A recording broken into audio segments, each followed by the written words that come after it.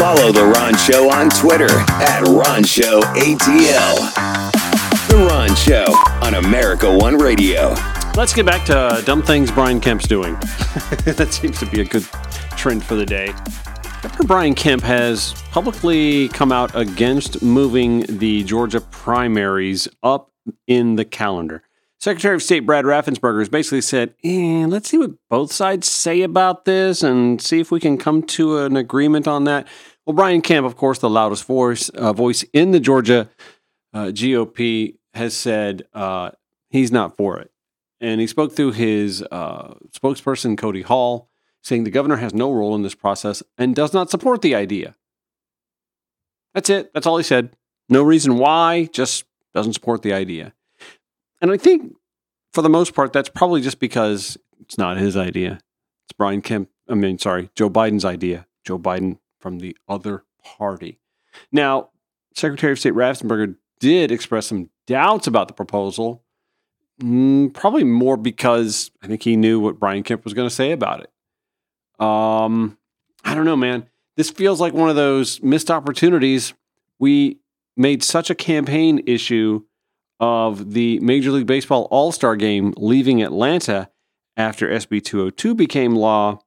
A lot of blame went to Stacey Abrams' way, erroneously, of course, because she never advocated for a boycott or moving of the game. In fact, kind of quietly reached out and said to MLB, that's not what we need. Nonetheless, here we are talking about economic impact. Now, the economic impact of a Major League Baseball All-Star Game, I mean, there's a lot of speculation about what that impact is. It could be somewhere in the like $40 to $200 million range. But let me give you a slice of what the economic impact is for the Iowa caucuses being first in the nation. $11.3 million in 2020, and that was just in the 1 week. The Des Moines advertising market, Des Moines gets about $100 million in the last caucus ad cycle. Atlanta gets about $191 million in that political cycle. And I know what you're thinking. No more. But for locally owned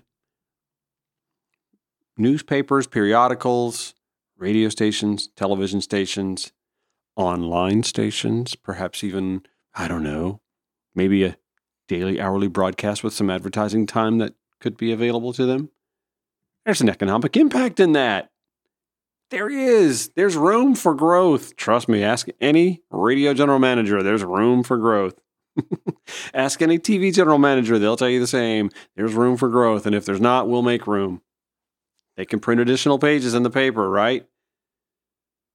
So why would we hem and haw that the left cost Atlanta the economic impact of the Major League All-Star Game? Remember the trope, those locally owned businesses, a lot of them are black-owned businesses. Yes, a lot of businesses in Atlanta are black-owned businesses. This is a majority-minority city, after all.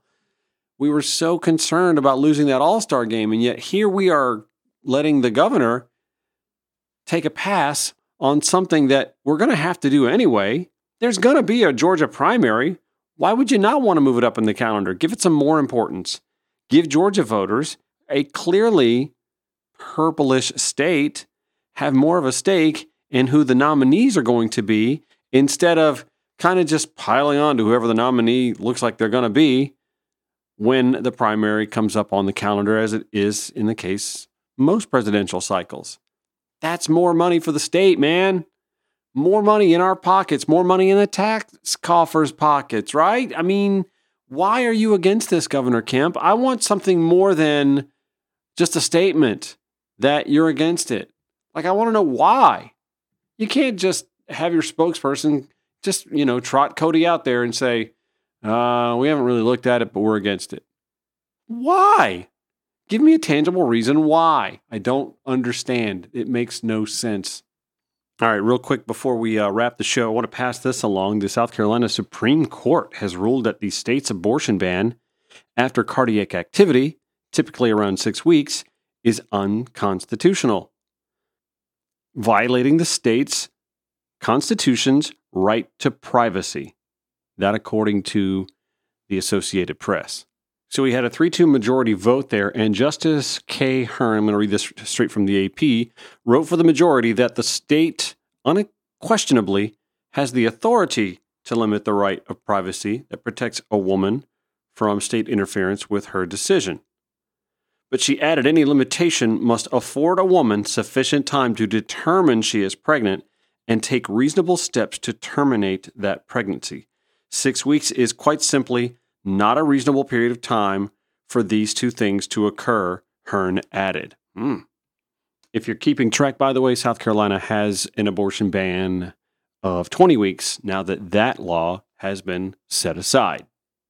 And one last look at the House of Representatives. 9 votes, no speaker. And by the way, there are some folks who are starting to make noise about the fact that the longer this goes on, the more likely they're going to be away from future votes. We already have one dropping out tonight.